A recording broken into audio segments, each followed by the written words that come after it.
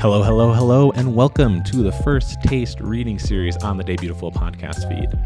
I'm Adam Fitkavage, and on this version of the podcast, I invite a writer to read from their debut book so readers can get a first taste of exactly what they're in for. If you like what you hear here, check us out on daybeautiful.net and on all social media at daybeautiful. Today's guest was born and raised in Texas with roots in Louisiana. Her writing is infused with Southern influences and Black history. She lives in the Dallas area with her husband and 3 children. Her debut novel, The Blueprint, is out now. Please welcome Giana Rashad. Hey Ray, how you doing today? I'm fine. Thank you for asking. I am so excited to be chatting with you via Zoom. We met in person at Denver at FallCon, which is like a book selling convention. It was such a pleasure to hear you read then, and I cannot wait to hear you read now. Tell readers a little bit about what your debut novel is all about. Sure. Well, The Blueprint is my debut novel, and it is literary speculative fiction in the vein of The Handmaid's Tale by Margaret Atwood. Thematically, it explores race, misogyny, hypocrisy, power imbalances, and ancestral ties. The narrative follows Solin. She is a young woman coming of age in an alternate oppressive Texas. She becomes entangled with a white government official, and she navigates that experience using the story of her ancestor, who was an enslaved woman in 1800s Louisiana. Yeah, I think when I'm notoriously bad at describing what books are, even though in theory that's what I do for a living. And that's why I always ask the author from their perspective what the book's about, because I'll pitch it as something that like completely wrong, because that's what I took away from it. But authors and other readers will take away different things. Right. And that's valuable. That's valuable. Yeah. And for an author, it's valuable to hear how other people view your work. So, Yeah. but I get it. No, and yes, yeah. And your book was so complex. It hit so many notes, and it really did explore so much, and it taught me a lot just about how I view the world, which is always what I want a book to do. Oh, thank you for that. I'm glad to hear that. Definitely. And what part of the book will you be reading for us? Set it up. So, the uh, Lynn's ancestor was named Henriette, and Henriette's story provides a thematic glue for the narrative in the blueprint. So I open with Henriette's story as told through Solin's eyes. And I'll start. Take it away. 1801, La Leonore, the Atlantic Ocean. The men called her Henriette, but it wasn't her name. She promised herself she would never think it, never say it, never answer to it.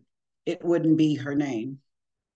Henriette was named by Henry Rousseau, whose belly she warmed on the voyage across the Atlantic from Senegambia. The captain of La Leonore had the first pick of the wenches. This he coveted.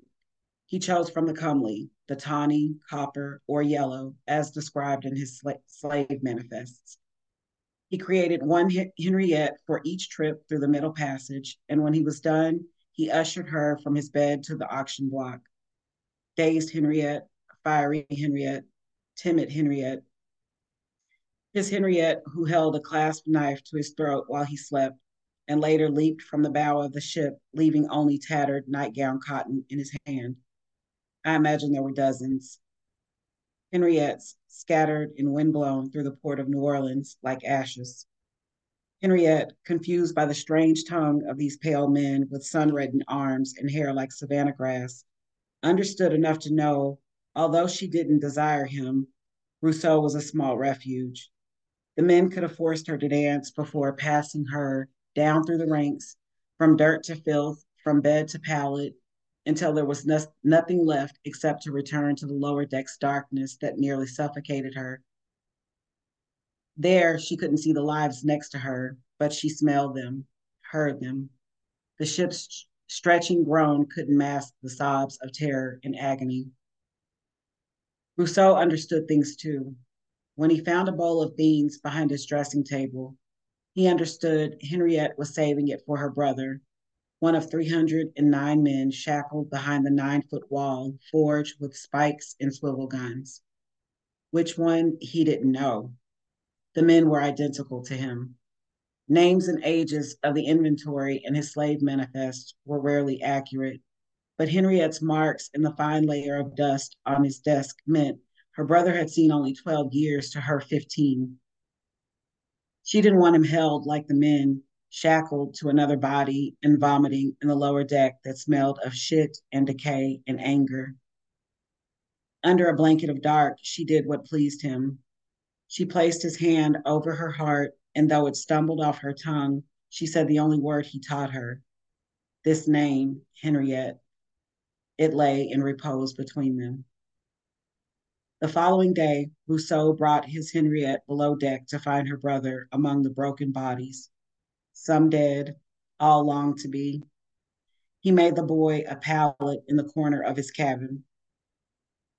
Clutching an amulet the Fulani people believed offered protection, Henriette, sweet Henriette, finally slept. She wandered through dreams where Rousseau kept them safe and together in America. The pre-dawn haze settled over the cabin, and outside the ship, cages on the shore of New Orleans. Rousseau considered Henriette's arm entwined with her brother's and studied the message she traced in dust. 3 linked circles, one large, two small. He didn't miss the hope in his Henriette's eyes. He let her cling to it. When he lay next to new Henriette, her body thin and shivering, he thought of sweet Henriette.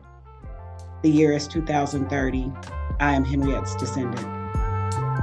Thank you so much to Giana Rashad for reading from her debut novel, The Blueprint, which is out now and you can get it at your favorite independent bookstore or at bookshop.org. You can find her at raygianarashad.com and on Instagram at raygianarashad. You can find Day Beautiful at daybeautiful.net and on all social media at Day Beautiful. And as always, I'm Adam, this is Day Beautiful, and you're all beautiful.